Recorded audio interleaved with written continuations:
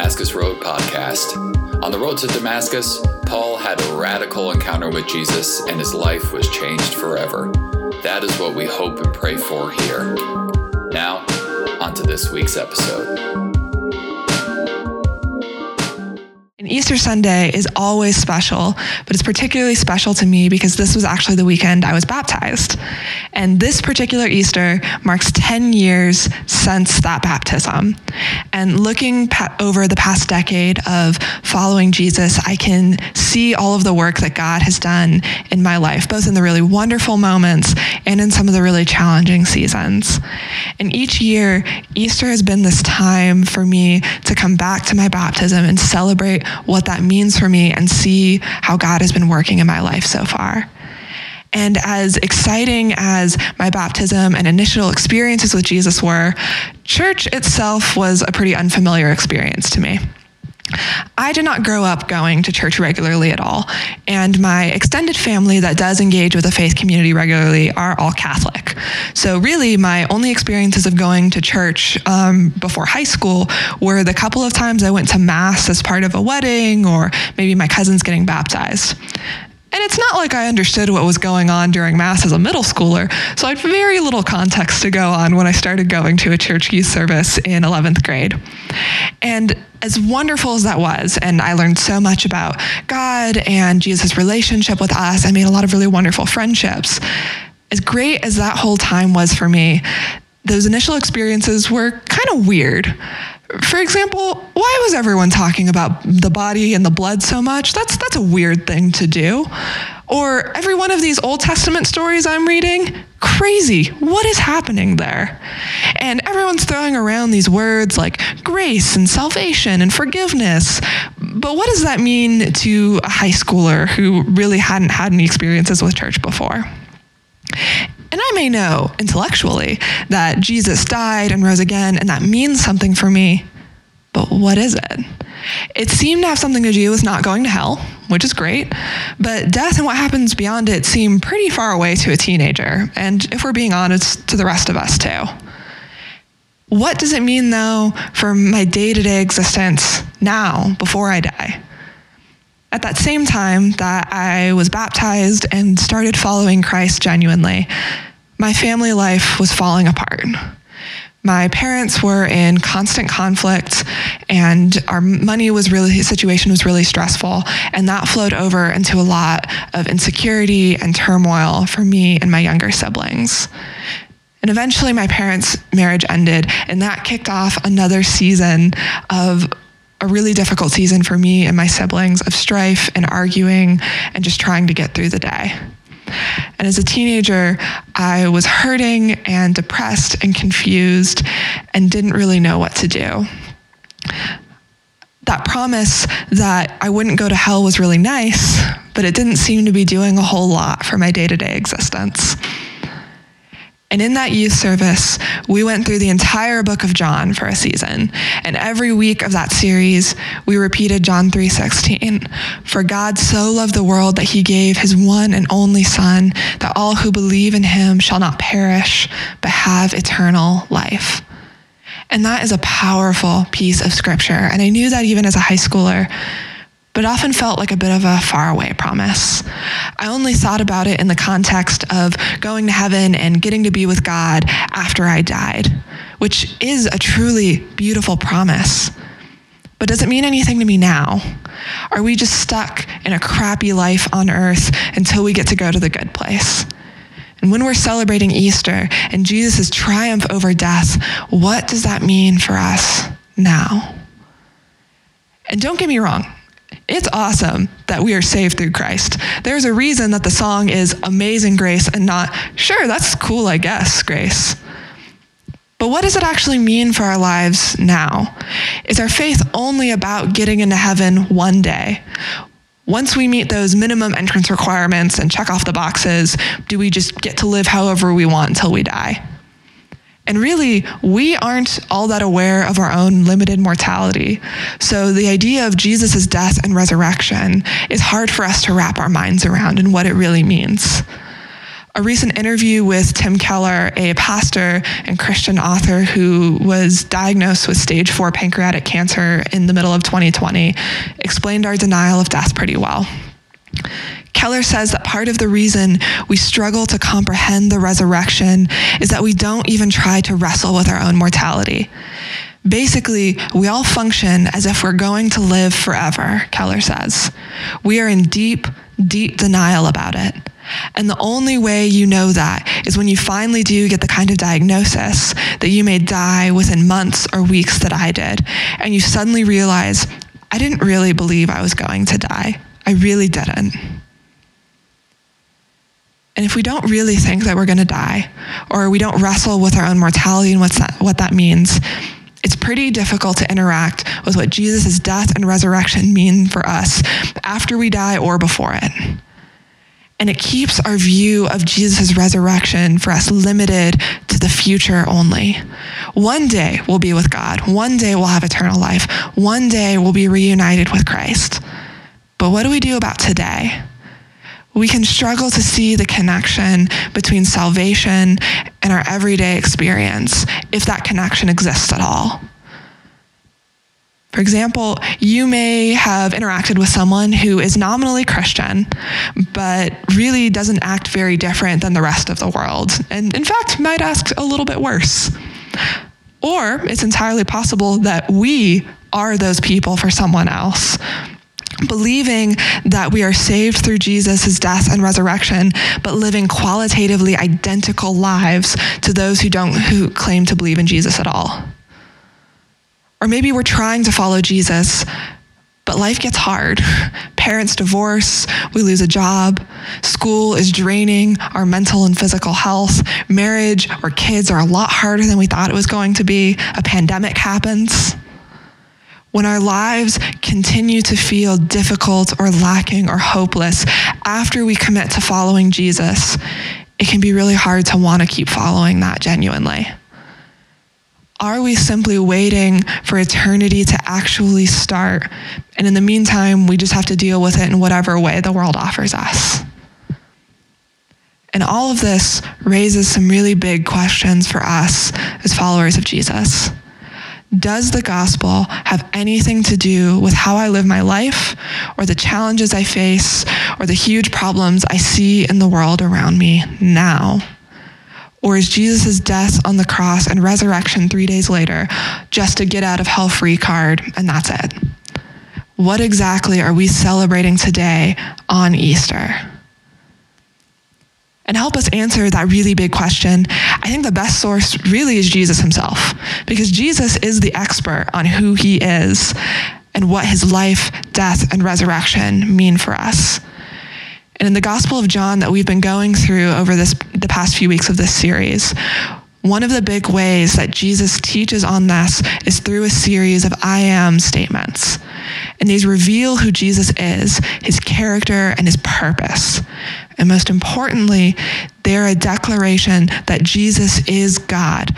And so they start to reveal to us the nature of our relationship with Jesus as God.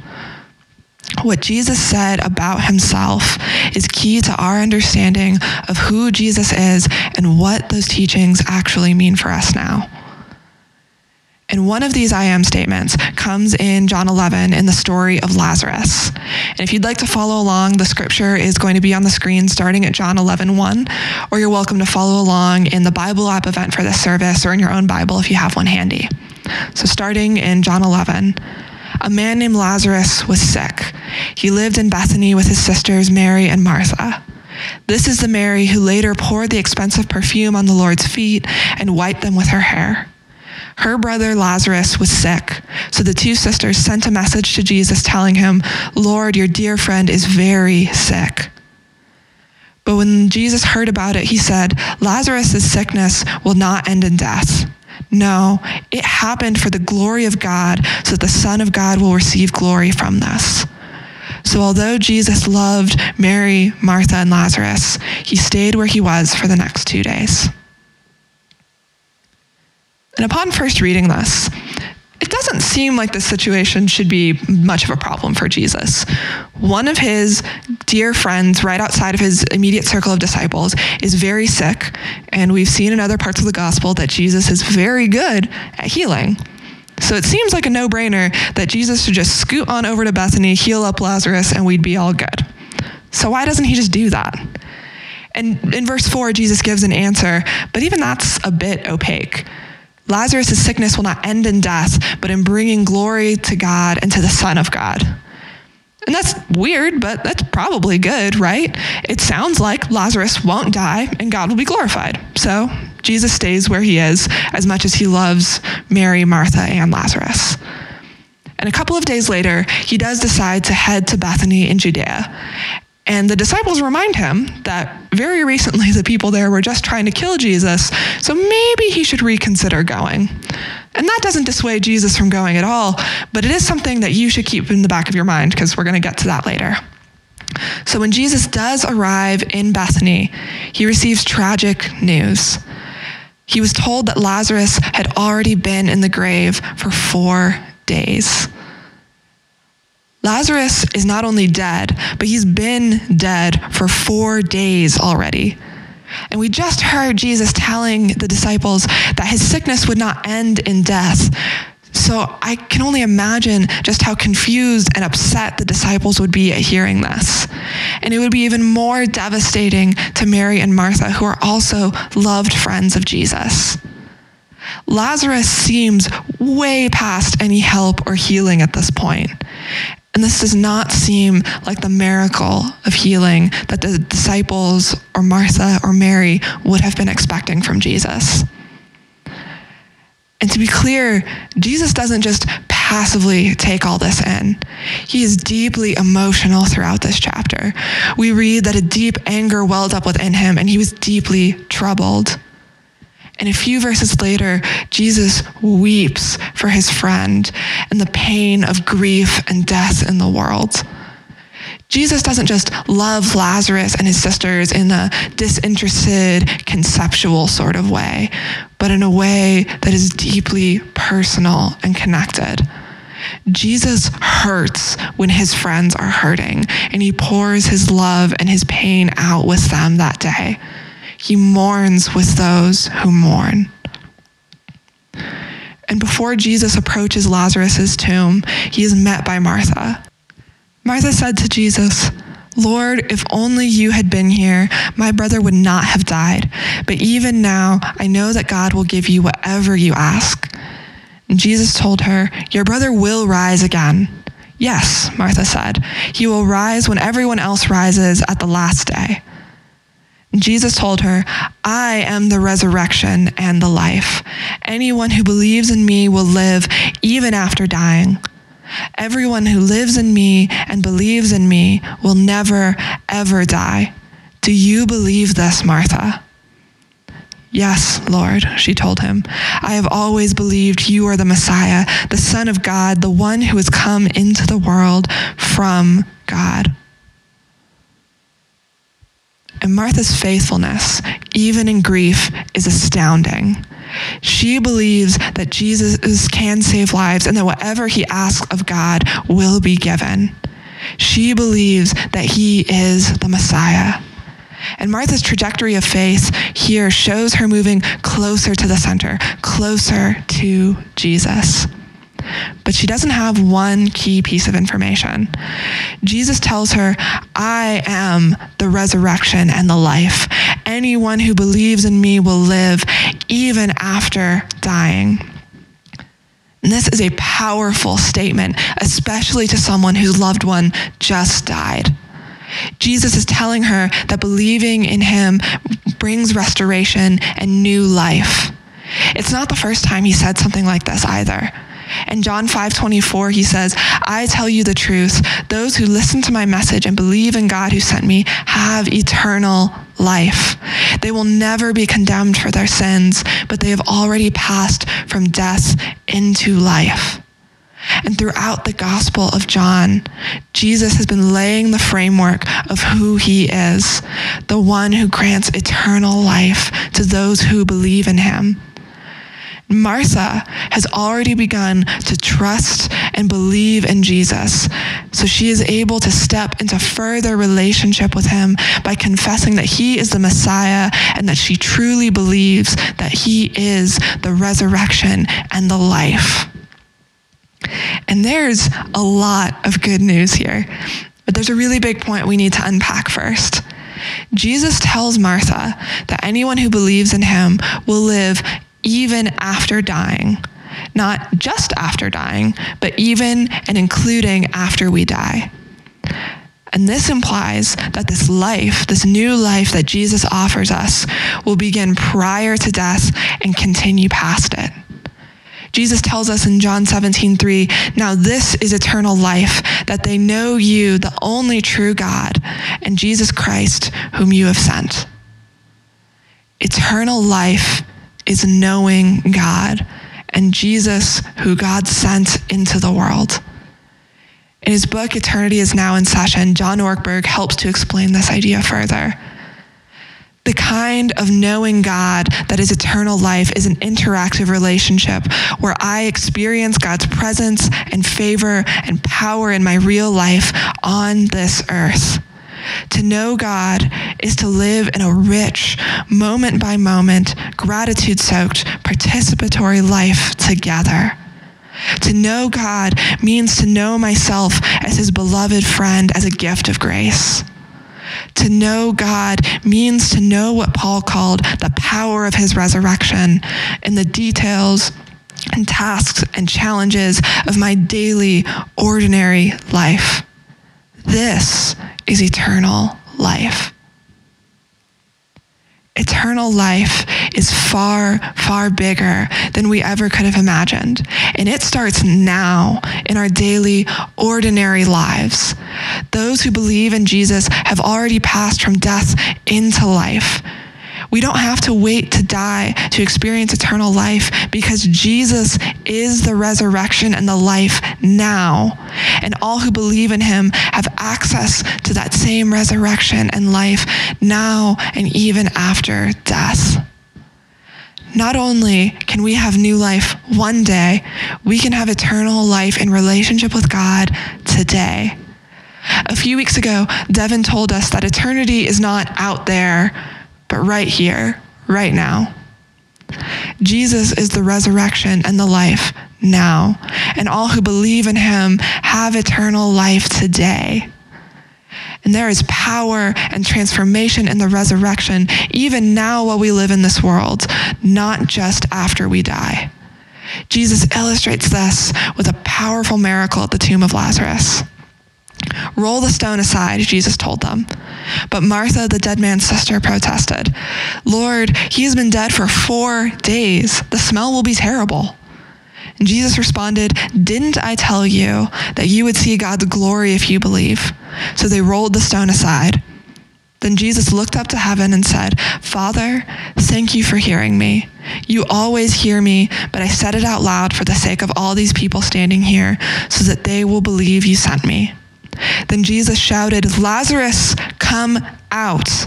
And the dead man came out, his hands and feet bound in grave clothes, his face wrapped in a headcloth. Jesus told them, "Unwrap him and let him go." What Jesus told the disciples at the beginning of the chapter has been proven true.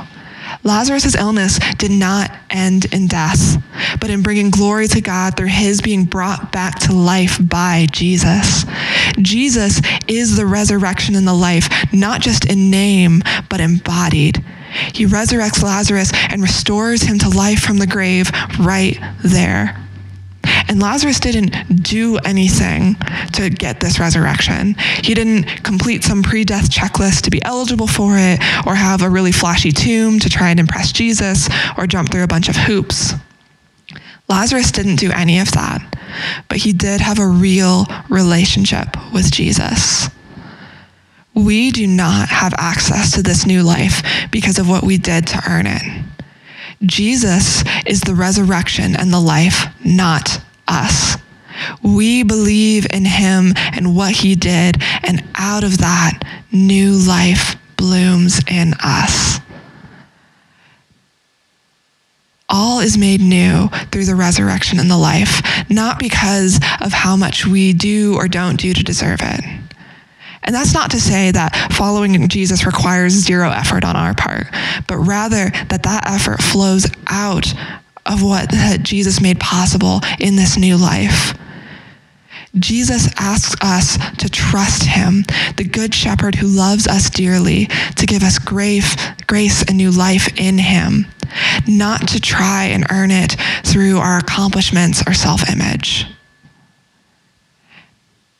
And for Lazarus, Mary, and Martha, and all of those who had come that day to mourn, this must have been almost too incredible to be believed. Someone who had been dead multiple days was now alive and among them. In the next chapter, we actually read that Lazarus is specifically mentioned as being a guest at the same dinner party as Jesus. The resurrection and the life was made real for them that day. And little did everyone there know that this foreshadowed Jesus' own death and resurrection not long afterwards. The raising of Lazarus hints at what is to come. And more than just being a parallel to Jesus' story, this miracle at the tomb of Lazarus actually sets Jesus' death into motion. I'd mentioned earlier that the disciples were really worried about Jesus going to Bethany in Judea because the people there previously had been trying to kill Jesus. And after Jesus raises Lazarus from the dead, many more people believe in him. And the religious leaders of nearby Jerusalem, who were already deeply suspicious of Jesus, become fearful of him to the point of seeking his death. And they succeed, at least temporarily. A few chapters later, Jesus is tried for crimes that he did not commit and is brutally killed by people he came to save. It cost Jesus his life to bring Lazarus up out of that grave. Resurrection and life come at a cost.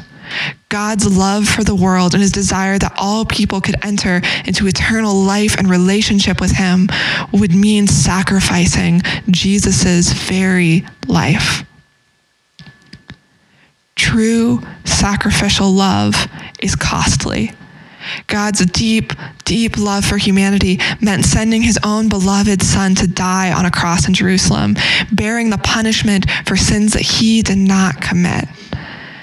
After a Passover meal with his disciples, Jesus was betrayed, dragged before religious and government leaders to be questioned and accused of crimes he had nothing to do with, and then was sentenced to die. Jesus was flogged, beaten, and forced out in front of a crowd of people he had come to save who now shouted for his death and crucifixion. And then Pilate turned Jesus over to them to be crucified. So they took Jesus away.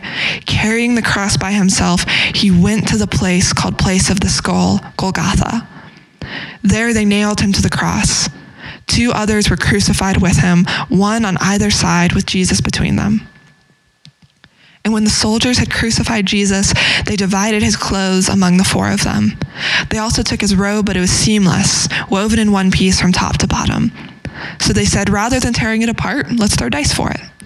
This fulfilled the scriptures that say, they divided my garments among themselves and threw dice for my clothing. So that is what they did.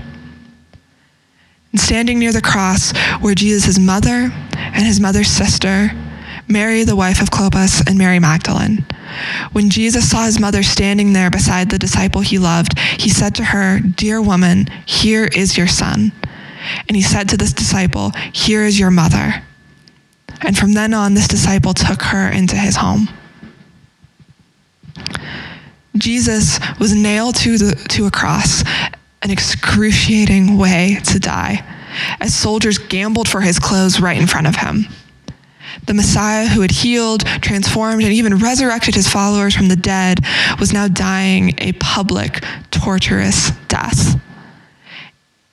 Yet even as he was dying, Jesus showed love and compassion, directing John, the disciple he loved, to care for his mother Mary as his own mother. His love was deeply personal, even at his death.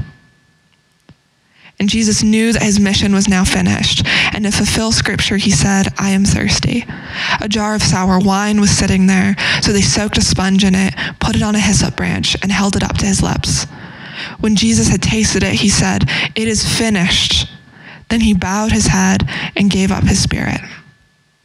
And afterward, Joseph of Arimathea, who had been a secret disciple of Jesus because he feared the Jewish leaders, asked Pilate for permission to take down Jesus' body. When Pilate gave permission, Joseph came and took the body away. With him came Nicodemus, the man who had come to Jesus at night.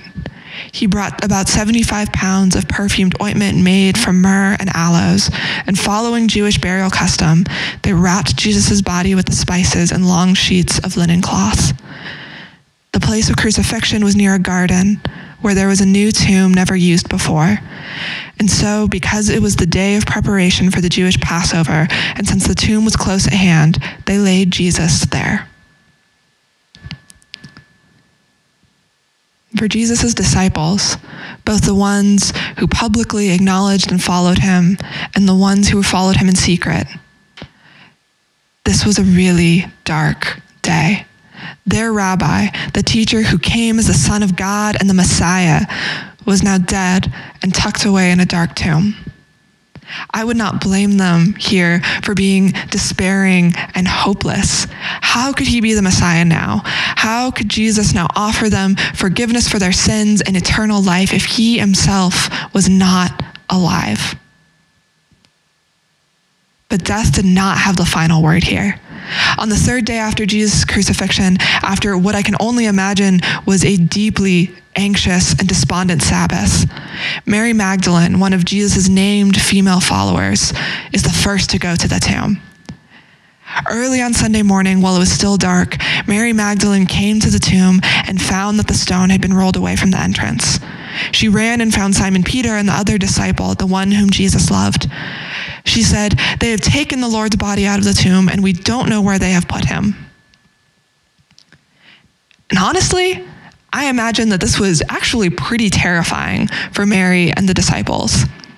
I would guess that their first thought is that someone has come in and just stolen Jesus' body, maybe even one of the angry mob who had called for his death and crucifixion just a few days before. Why else would he suddenly be gone? So they go running to the tomb, and then when they all get there, they see a really strange sight inside. Not only is the stone rolled away from the entrance, but the linen wrappings that had covered Jesus' body and the cloth that had covered his head are just lying there with no Jesus. And it's then that the disciples realize what had happened, because Jesus had told them, but before this moment, they had not yet put it together. For until then, they still hadn't understood the scriptures that said Jesus must rise from the dead. And the disciples here go home, but Mary stays at the tomb weeping. She does not understand what has happened yet. And for whatever reason, the disciples don't tell her, or maybe they tried to explain it to her, but she didn't understand or didn't believe them fully yet. But soon enough, her fears are turned to great joy. Mary was standing outside the tomb crying, and as she wept, she stooped and looked in. She saw 2 white-robed angels, one sitting at the head and the other at the foot of the place where the body of Jesus had been lying. "Dear woman, why are you crying?" the angels asked her.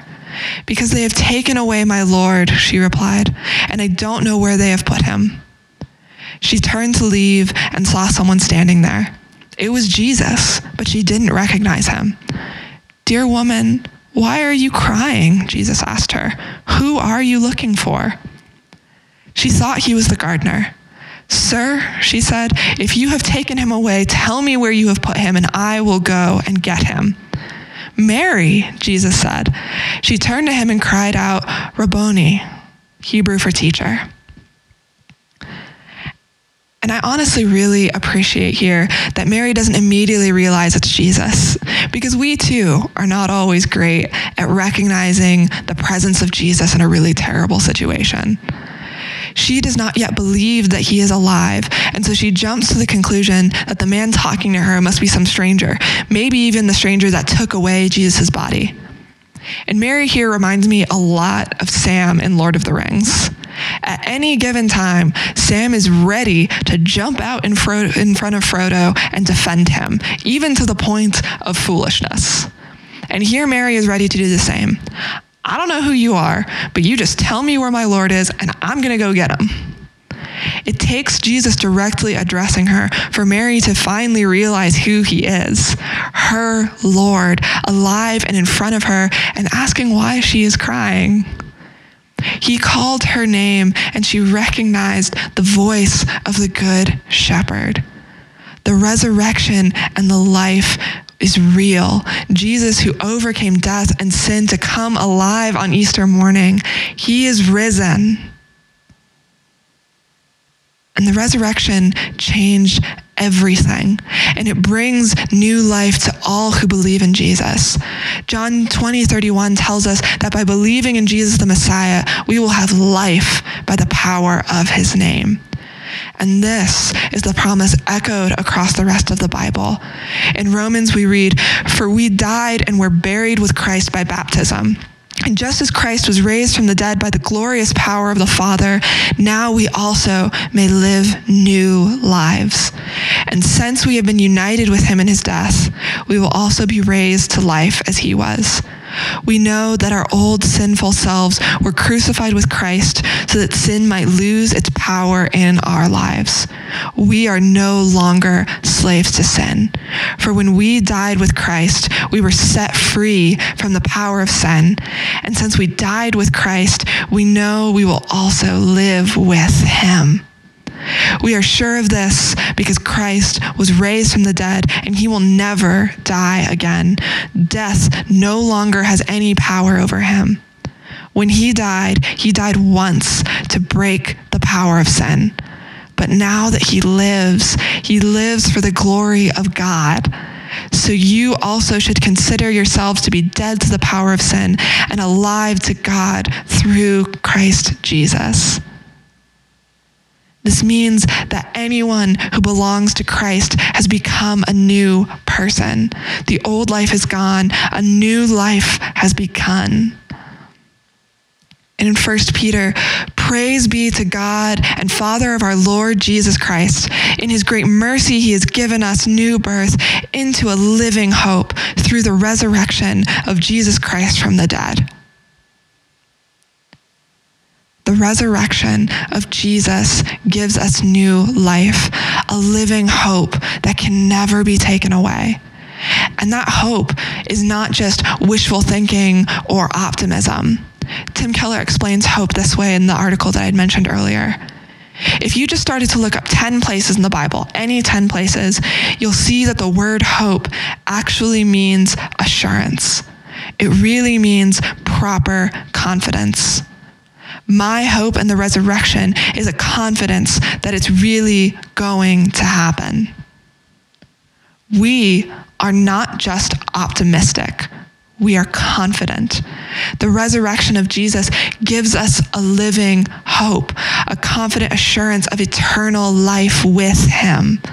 We are dead to the power of sin and death and alive to God. We are free to be in relationship with the source of all life and hope.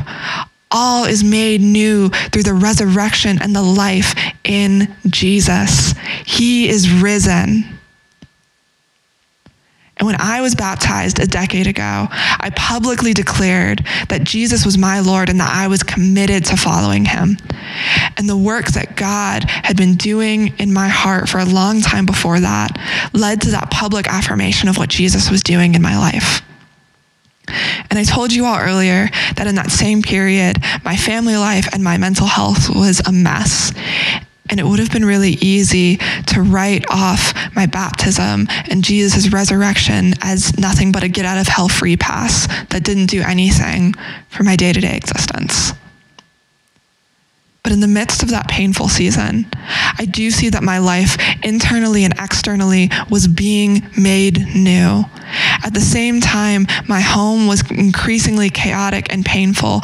God was wrapping a church community around me full of loving families that offered me love and safety in that time.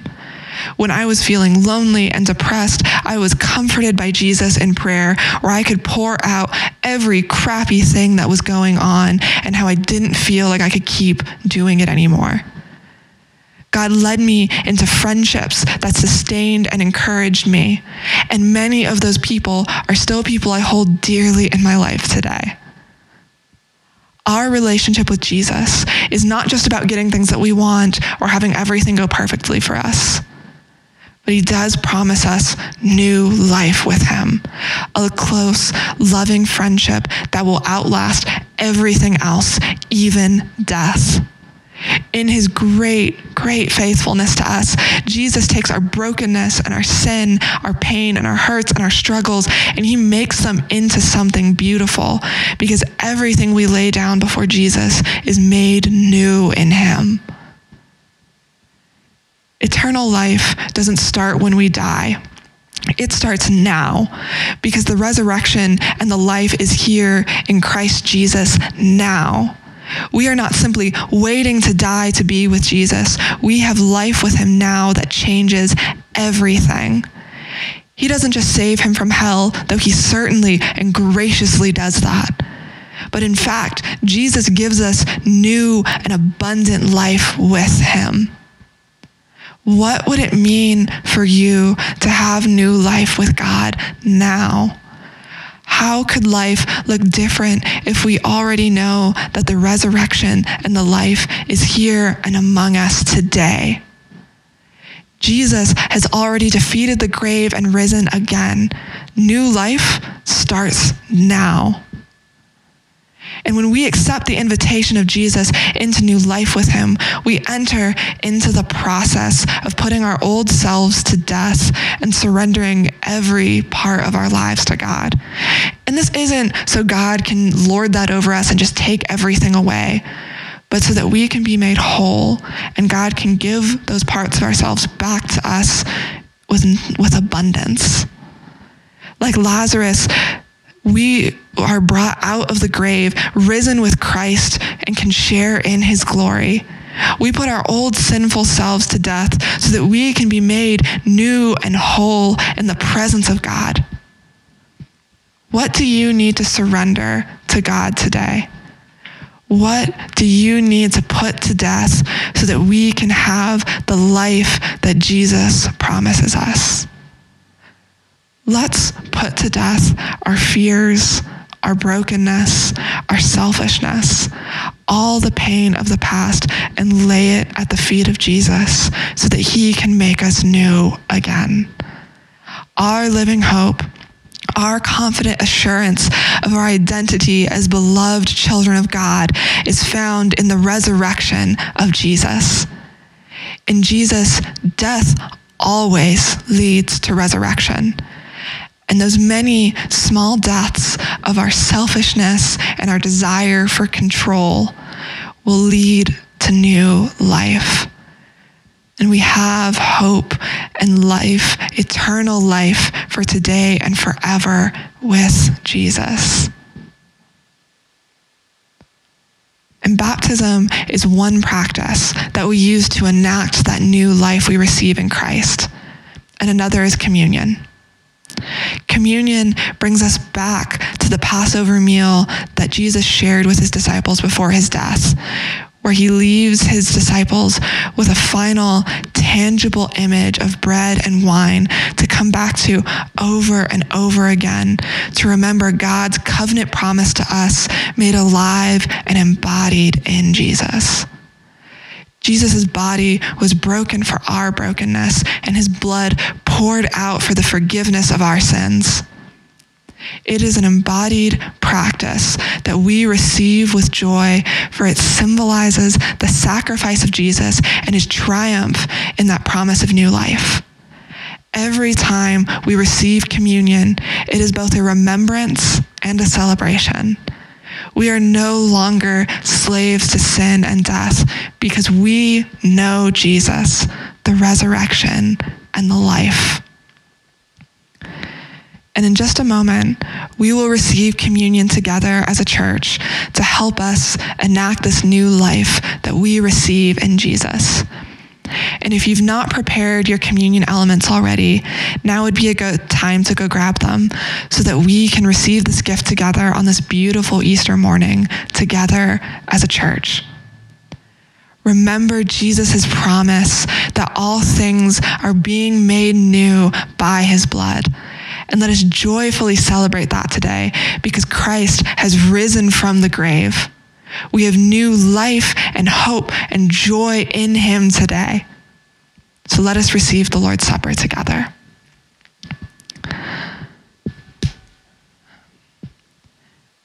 And as they were eating, Jesus took some bread and blessed it. Then he broke it in pieces and gave it to the disciples, saying, "Take this and eat it, for this is my body."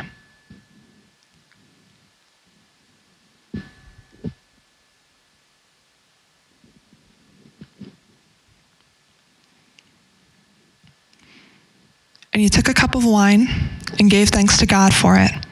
He gave it to them and said, "Each of you drink from it, for this is my blood, which confirms the covenant between God and his people. It is poured out as a sacrifice to forgive the sins of many. Mark my words, I will not drink wine again until the day I drink it new with you in my Father's kingdom."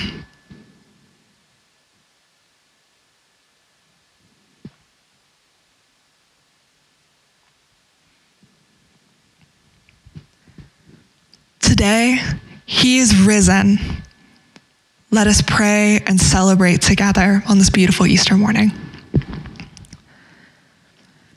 God, I thank you for the gift of your Son, for what he taught us, what he revealed to us, you embodied and walking among us, God, living with us, feeling what we do, knowing what it is to be both human and God, Lord. I thank you for the sacrifice of your Son. And we recognize that resurrection and life costs you dearly, Lord. It cost you your Son. And we thank you so much that your love for us was so deep and so vast and so wide that you gave that sacrifice to us, and that Jesus rose again to triumph over sin and death and bring us into relationship with you, Lord.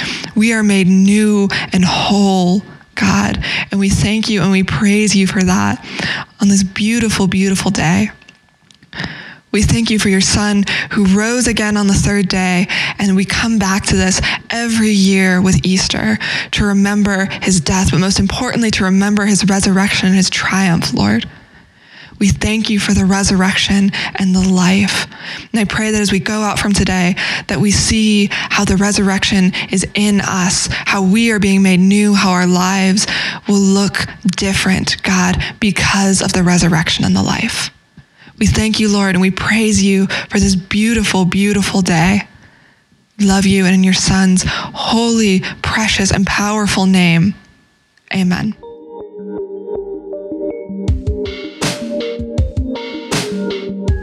Thank you for joining the Damascus Road podcast.